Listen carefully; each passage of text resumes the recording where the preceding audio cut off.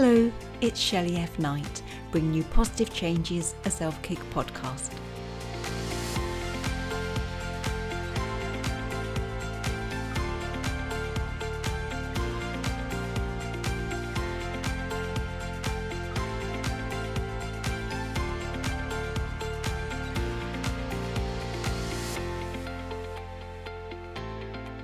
So today we're joined by Dr. Charmaine Gregory, and she's a wife, mum, night shift emergency physician, podcaster, author, burnout thriver, public speaker, and a confronter of fear. Hello there. Hello. That's quite a little resume there, isn't it? Yeah. Do you sleep much? I do. I do. Bless you. So do you do all of that at once? Not all at once, but you work night shifts, but you're also a speaker and a burnout thriver. You do all of this. I do all of that. Yes. And you're smiling. This is amazing. So bless you. What's happened in your life? What was this positive change that got you to where you are today? So the most recent positive change was experiencing burnout. So it sounds a little anticlimactic, perhaps, or maybe even, kind of not expected. But basically, I did not realize that I was going through burnout when I did. And this was probably about 6 years ago now. Right. And I was in the middle of my career. So typically what happens is with us here, it might be a little different in the UK, I'm not sure. But here, what happens is you go to medical school. First, you go to 4 years of college. Then you go to 4 years of medical school. Then when you get done, you do something called a residency, which is like an apprenticeship. And Right. so you do that to kind of hone where you're going to be placed within medicine. So I did mine in emergency medicine. And so that was 3 years in addition to what I mentioned before. And so I got done and I was so excited to be in my field of study finally. And I took a position as an attending physician. So that means that I taught residents as well. So other people who were in apprenticeship type programs in order to get into emergency medicine as their career. And so, I did that and I was very excited because I wanted to basically be a part of that. I wanted to find my way in the specialty and I just didn't know where I belonged there. I knew I belonged, but I just didn't know where, because even after you've made it one big decision of choosing which place in medicine you're going to be, then there are other decisions after that. Once you're in that place, where within the place are you going to reside? Wow. So there's that. So as I was exploring where my place was going to be in emergency medicine, I ended up saying yes to a lot of things. And that was done mainly because I was hoping that by saying yes to a lot of things, it would then allow for me to find my niche. And so, as you can well imagine, young, enthusiastic, idealistic, physician in, field that she was super excited about, saying yes to everything. So they said, do you want to work with the medical students? I said, yes.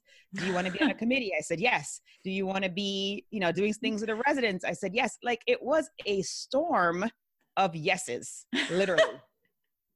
And I didn't, I just didn't know. And which is part of it, right? You go on a journey and you take a path and you hope that that path is the right one for you. And so as that was happening, so was life, because life does not come to a screeching halt as you build your career. Because basically what happens is you still have to live, right? You still have to happen. And so what what's ultimately happening is, so I graduated from residency, that within 2 weeks, I got married and I moved. So I got married, went on a honeymoon, we moved to the new city where I was going to be working and started a brand new job, right? So all these things happen in a very short space of time. And of course, not every couple, but most couples want to leave a legacy through progeny. And so we were trying to have children. It turned out that we did end up getting pregnant a couple of years into it, but we ended up losing that baby. So we lost the baby on Mother's Day. And what does any person who is in emergency medicine do is we take that loss, because we deal with loss all the time. Yeah. We take that loss and we tuck it away in the loss compartment of us, because that is how we deal with the things that we see, the tragedies that we see, the traumas that we experience. And so I basically did with my life what I was doing with my work. And as you can well imagine, that is not a good thing. No. Oh, it gave me goosebumps. Yeah. It is best to deal with your emotions. It really is. But we are trained as physicians to not do that, because how would you feel if your doctor came in the room and was bawling? You know, that wouldn't necessarily engender confidence in that individual, because they're showing emotion. Now, you know, there's a whole, we can have a whole conversation about that. Yeah. And why that is something that is valuable and good. But, you know, we were trained not to have that emotion. So that was part of it. So there was life happening. And then subsequently, we did have the blessing of 3 amazing children. So, you know, yes, we did have that initial loss, but we've had 3 amazing individuals that we've been blessed with since then. And then the thing, though, that really brought to the forefront that I was having a problem, particularly with my feelings surrounding work and, you know, the things that I was contributing to society. And it was, well, after my 3rd child, I was actually very active during the pregnancy. I literally did crazy things, like ran a 5K at 28 weeks. And this doesn't surprise me. I was crazy. I was just crazy. I was like, why are you doing this? And, you know, I did all the stuff. I was pushing up weight bars and doing, you know, exercises up until the day before delivery. And I thought everything was fantastic. I was like, okay, I'm going to be able to get the okay from my OB to just go back to working out, you know, shortly after she was born. And so he said, yes, 6 weeks. I was good. And I started, and I was very enthusiastic about resuming. And so I started my running season, which she's born in January. Running season started in about May. I literally decided I was going to run a 5K every single month. So I was doing that until about July, when I had a problem with my right knee, and no one could figure it out.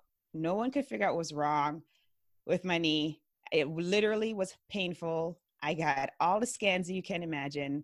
I got the MRI. I got the ultrasounds on my leg to make sure there wasn't a clot. I got the, you know, multiple times fluid was drawn off my knee. You know, and throughout this time, it actually took an entire year before a resolution was made on the actual diagnosis. In that time, I lost about half the muscle mass on my right side, my right thigh. I lost the range of motion in my knee, despite physical therapy and all those interventions. And so, you know, you can imagine that, of course, you have someone who is active and has been active for the majority of their life, and then now they're not as active. And so I got more generous around the middle than I would have liked. And so I got to, you know, it's getting ready. When this all kind of came to a head was I was getting ready to do a presentation for the resident doctors, because as faculty, we have to do this as part of our job. So I was getting ready to do this, and I went into the closet and I picked out my favorite suit. And I got the suit out, and I was very excited. And I literally put one leg in the pant, the other leg in. And then when I got to my hips, somehow my hips decided that they were no longer going to negotiate pants over them. Couldn't do it. Couldn't get them over my hips. Couldn't get the zipper zipped. Yeah, and let's not even talk about the button, okay? And so now we're talking about, okay, the pants don't fit. Well, surely the jacket must. So I put the jacket on, you know, put the one sleeve and other sleeve in. All right, bring the pelt together. Okay, yeah, no, not happening. There is going to be no reunion between the buttonholes and those darn buttons. And, you know, that was my moment. This suit was a sign to me that something was very wrong. I just didn't know what exactly it was, but I knew something was wrong. And it literally got me on the floor of my closet, sobbing, saying, I have got to do something different. This is just not right. And it so happened that we have because we are homeschoolers. And so we have a group of homeschool moms that we kind of hang out with and congregate with. And one of them happened to be also starting a journey where she was trying to recreate herself, and she was going to do so through fitness. And so she said, you know what, let's just have an accountability group. Let's just work together. Let's make it happen. And it was starting to focus again, just 30 minutes a day, most days of the week, on doing some kind of movement, and also focusing on my mindset. So that I think that as my body regained or remembered the muscle memory returned, but my mind became a lot stronger. And I dedicated time each day to personal development. And it was then that I realized that, wait a minute, you mean it's not normal to wake up, because I work at night, wake up when the alarm goes off at 10 p.m. and have to negotiate in your mind to have your body go from recumbent to upright position, and then negotiate each and every muscle to literally turn around, put one foot on the ground and then the other, and then take steps towards the bathroom in order to get started. That's not normal. It's not normal to sit in your minivan with your hands clutched, white knuckled around the steering wheel, and then having to tell every single last finger and both thumbs, hey, now it's time to go inside the building, to do the thing, to serve the people that you made all those sacrifices, all those years in which to build a skill in order to be able to serve. That's not normal. So, so when people say you're a burnout thriver, I am literally a burnout thriver, because I am blessed to be in the category of individuals who recognized it, albeit kind of on the late side, figured out an action plan, which was surreptitious because it basically came through me finding myself in a place physically that I really did not want to be. And then, having the wherewithal to get out of that deep, dark abyss that it is. Because unfortunately, I do have colleagues who were not as fortunate as I was. They did not recognize how deep they were in there. And we have lost them as a consequence. Lost them ultimately to suicide. And on the other side of things, completely walk away with a complete disdain for medicine, which is a tragedy. Both are a tragedy. So that's what people ask me, like, what do you mean you're a burnout thriver? And why are you so smiley?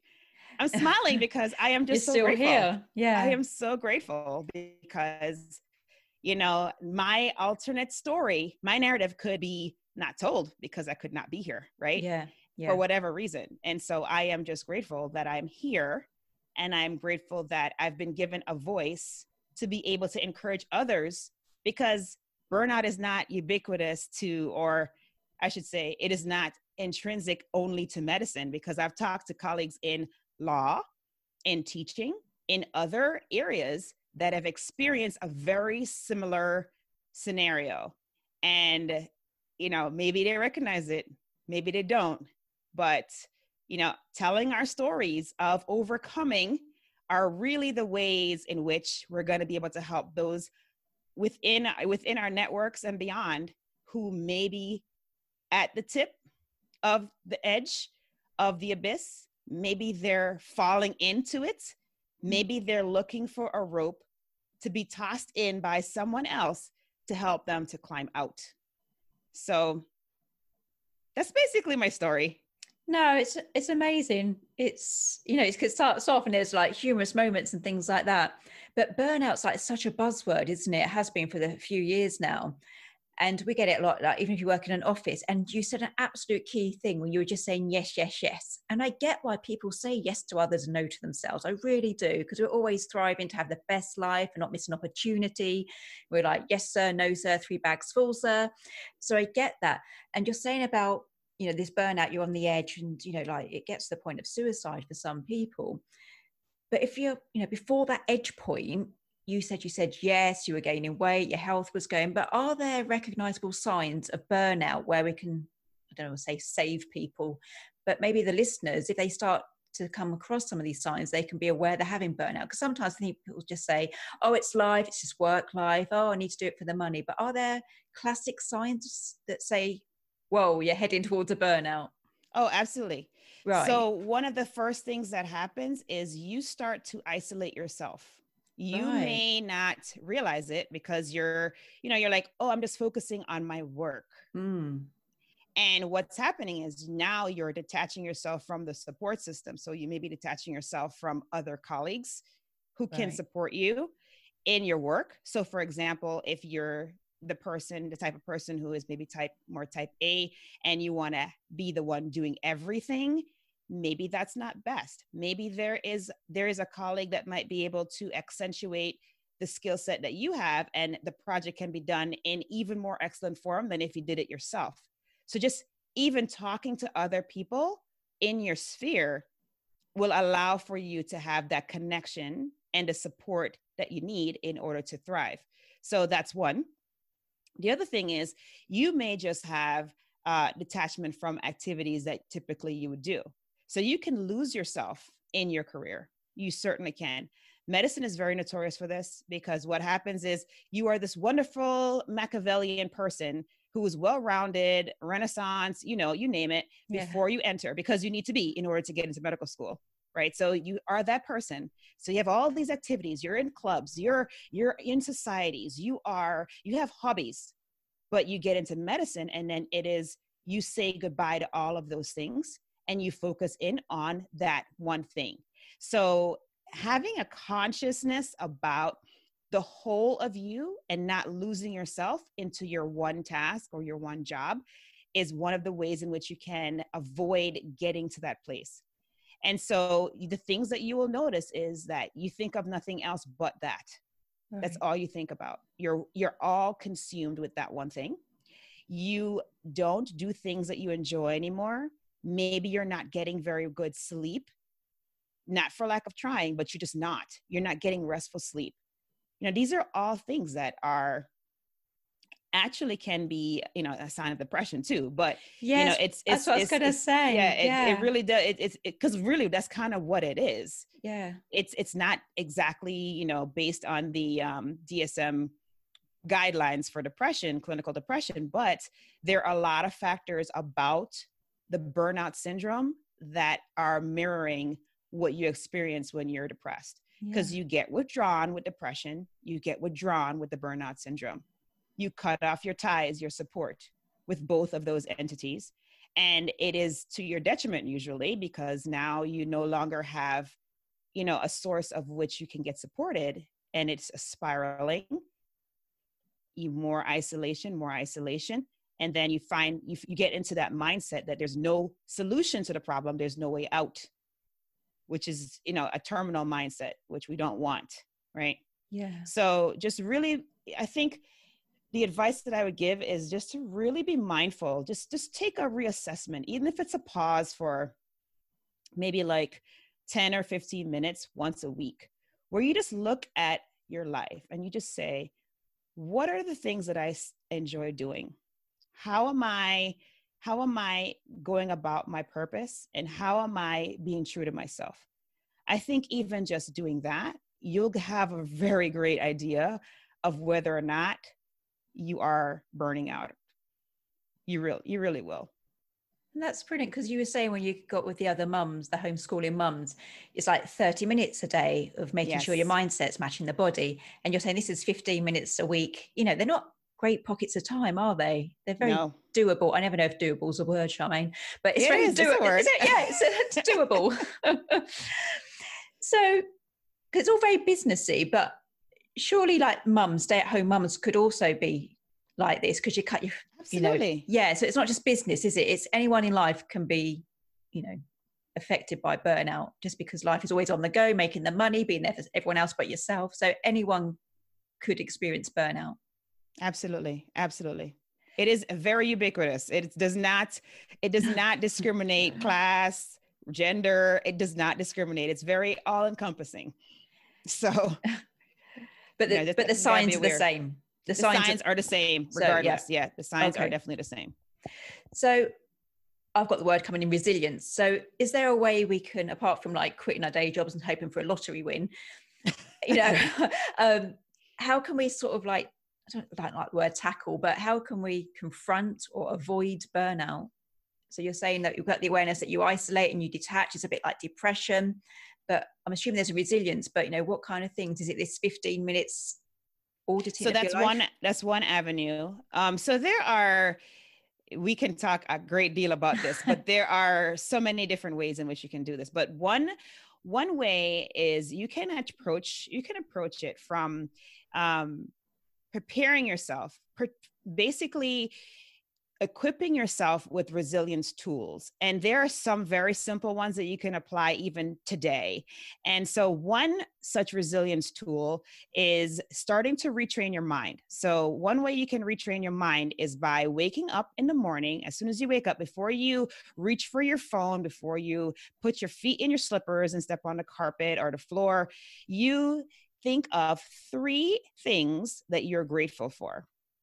Okay, just 3 things that you're grateful for. So every morning when I wake up, I think of 3 things that I'm grateful for. And then I think of 5 people that I'm grateful for having in my life. And you can gradually go in more detail with this. So this is a process that takes literally seconds, right? Yeah. You wake up, you're like, I'm grateful to have woken up this morning. I am grateful to have a shelter. I'm grateful to have food to eat. Boom, that's 3 things. I'm grateful for my husband, my daughter, my son, my mother-in-law, 5 people. So you can start with 3 things and basically gain that muscle, that practice, that become a habit. And then you can add in the people. And with the people, you want to add an element of appreciation for why you're grateful for that person. Right. So maybe you don't have 5, maybe you have 2. So maybe it's, maybe it's your mom, maybe it's your spouse, maybe it's a good friend. Why am I grateful for having my mom? Why am I grateful for my spouse? Why am I grateful for my friend? And just that exercise sets the tone for your whole day. You'll start to see a difference in how you look at every single decision that you make, how you look at how you go about your day. Going about your day with a mindset of abundance or a mindset of gratitude leaves no room for negative energy. It leaves no room for you to be feeling isolated, because guess what? You're not going to want to. You're going to want to connect with others because you're grateful to have woken up this morning, and you're grateful to still have your health, and you're grateful that you have whatever it is that you have. So that's a very simple exercise that can be implemented literally today and will be very helpful. The other thing that you can do is you can have a set of affirmations that are pertinent to you. So if there is a particular thing that you are looking to strengthen your mind in that area, so say, for example, I have a fear of public speaking. So that is the thing that I'm constantly working on. So I have a set of mantras that are related to public speaking and my fear. So if your fear is of, I don't know, spiders, like my daughter has a fear of spiders. So, she can say, I understand that spiders exist in the world. I understand that I am afraid of them. I know that I will not encounter a spider. So whatever it is, like, you have to mold it around whatever it is that you would like to work on. And the brain is just absolutely phenomenal, because what happens is the soundtrack that you play repeatedly, the one that you put on auto replay, that's how you will gain your power. So if you have a soundtrack that comes from a place of pain or a place of weakness, you will be weak. If you have a soundtrack that comes from a place of power and a place of greatness, you will be great. That is just the bottom line, because your mind and your mindset are what drive your ability to be the amazing person that you were meant to be. And so if you just do 2 things in the next couple of weeks, these 2 things will definitely transform your mindset and transform your perspective. Getting up with a gratitude practice, having mantras that you say that will help to strengthen you. And you can literally put an alarm on your phone that says, hey, Shelly, it's time for you to say that mantra. Or you can even ask Siri if you're an Apple person. You can be like, Siri, can you remind me to do that? Or Alexa, if you have Amazon, whatever, however you do it, or sticky notes by where you brush your teeth, or sticky notes on your computer screen. However you do it, it is just a repetition of that positive affirmation that builds the mindset and increases your intrinsic power. Just amazing. I've got to take you back because you said you have a fear of public speaking. Charmaine, you speak so beautifully, so passionately. You've got like the mannerism, the words, the wisdom, the lot. So I'm just watching you, I'm like, really? I believe you got fear of spiders, but the public speaking is like, oh my God, you're so eloquent. So how do you overcome it? How do you do this beautiful public speaking? So it came from another pivot point where I literally said, I was in a situation where I had to give a talk to the resident doctors. And it's so funny how it always comes back to that, right? Take note. Right, exactly. And so I realized, man, this is quite an effort, and not an effort in, creating the talk, the content, and not necessarily an effort in the actual delivery of the talk, but the lead up and the moments before I got on stage, before I started speaking. I realized that there was a ridiculous ritual that was happening. So I would have sleepless nights before. And then when I got to the venue, I literally would have to wear a jacket, could never wear just a blouse. I had to wear a jacket. And the reason why I had to wear a jacket was because there were two very aggressive rainstorms happening in both my armpits. Okay. And I did not want to offend anyone by the pool of moisture that was going to be on my blouse. So I always wear a jacket. And then my heartbeat was just intense. So normally when I'm in good shape, I'm, 50s, 60s. When I'm in moderate shape, I'm right around high 60s, 70 baseline. But we're talking about max effort kind of heart rates, 120s, 130s, 140s. And my heart literally was saying, get me out of this cage. I want to be out. And literally trying to break free and make a run for the hills. And then so that was a physical response. Then I had the mental soundtrack, which was saying, Charmaine, you're going to trip on that wire for the microphone, fall flat in your face. You're going to break your face. It's going to be blood everywhere. There's going to be blood on your suit, blood on the audience, blood on the floor. Then you're going to get up and you're going to slip in your own blood. It's going to be horrible. And then you're going to go up to the podium, go to open your mouth and say words, and there's not going to be a sound that will be uttered. You're going to click the clicker, and guess what? Not a slide will be shown. So that's just not normal. It's just not normal. And I said, you know what? This is not going to work. I have to make something happen differently. And so that was when I decided that I was going to do two very bold things that were going to make me very uncomfortable, that will help me to desensitize myself from this fear, the visceral response to the fear, because the fear doesn't go away. The visceral response to the fear. And that was, number one, starting the podcast, because the podcast essentially was started because I have a fear of public speaking. And I wanted to share my story, my journey. I also want to talk to other people who were having fear, because I figured I couldn't be alone in this. And so I figured, hey, there got to be other people out there who are going to give advice and we can learn from each other. So that was why I started a podcast. And then I decided that the only way to get better at something is to do it more. So I decided to become a public speaker, get on more stages in front of more people, and just face it. So that has taken many forms, from doing Facebook Lives, which I do very often, to doing Instagram Lives, to doing, shows, to doing all kinds of things. But it is the constant repetition of putting yourself beyond that circle of comfort that we love and pushing ourselves further beyond that, because that's when true growth happens. And that's how you end up getting better at something that maybe you're afraid of. Yeah, so I'm actually afraid of doing a Facebook Live. There's too many buttons, options. Will I be sideways? I'd have the sources of sweat. Do you know what I mean? It's just, but I do get it, feel the fear and do it anyway. And I'm like, wow, Yes. I've got a camera on now. It's okay. Yes. But yeah, I do have, fears.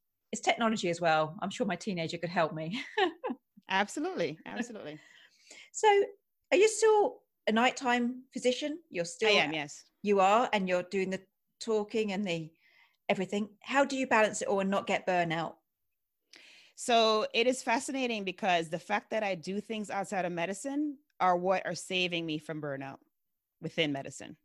Even though it's busy and kind of Even though it's nonstop. busy. Yes. Yes. It sounds very strange, but that's what happens. So when I was going through it before, I really did not have a grasp of the things that really brought me joy.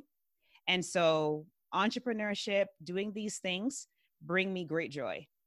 And as a consequence of doing these things, I have learned to develop the creative side of me, which I was not tapping into in medicine for obvious reasons. Nobody wants a doctor who's going to be creative in their care, right? I mean, let's just follow the standard of care here. So, I wasn't allowed that.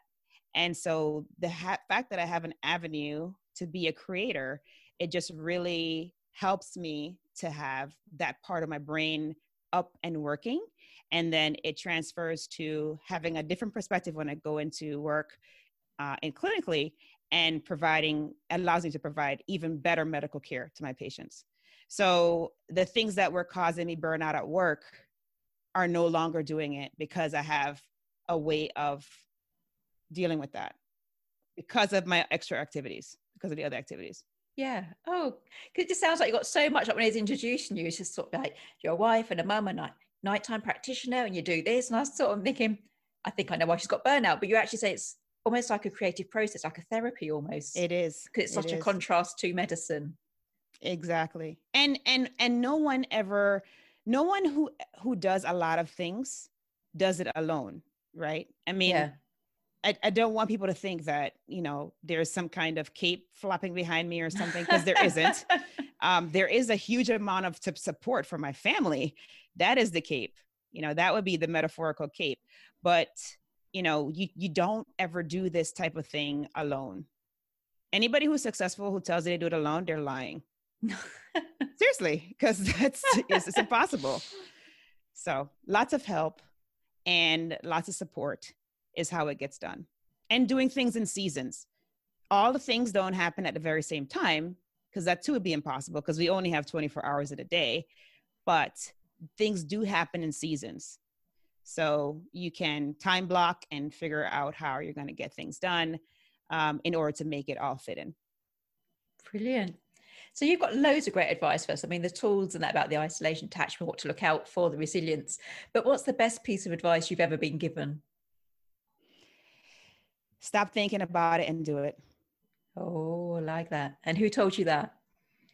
Yourself? Well, no. My mom taught me that. Oh. She actually taught me that without even saying those words. She is definitely a lady of action. She may be pressed up against the wall. Things may be completely not in her favor, and she will not let that faze her. She has, I don't know how she has this innate ability to just be absolutely resilient. She will see a situation. She'll be in a situation where it does seem like there are no exit points, but she will create one. She will just do it. She will make it happen. And so that's where I learned that from. And I learned that at a very early age. That's brilliant.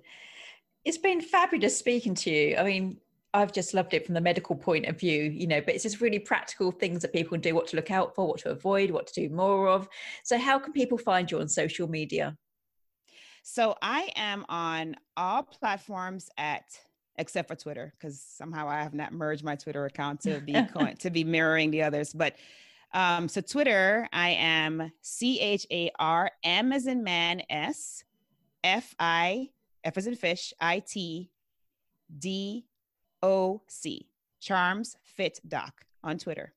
Everything else, I am Charmaine with a C, HARMAINE, Gregory, GREGORY, M as in man, D as in dog.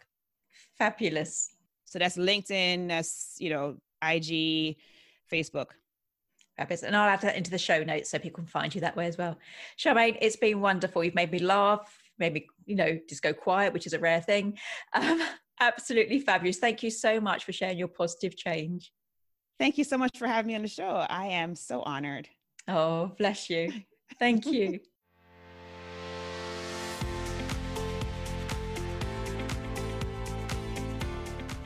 If you enjoyed today's episode, please make sure you subscribe and leave a positive review.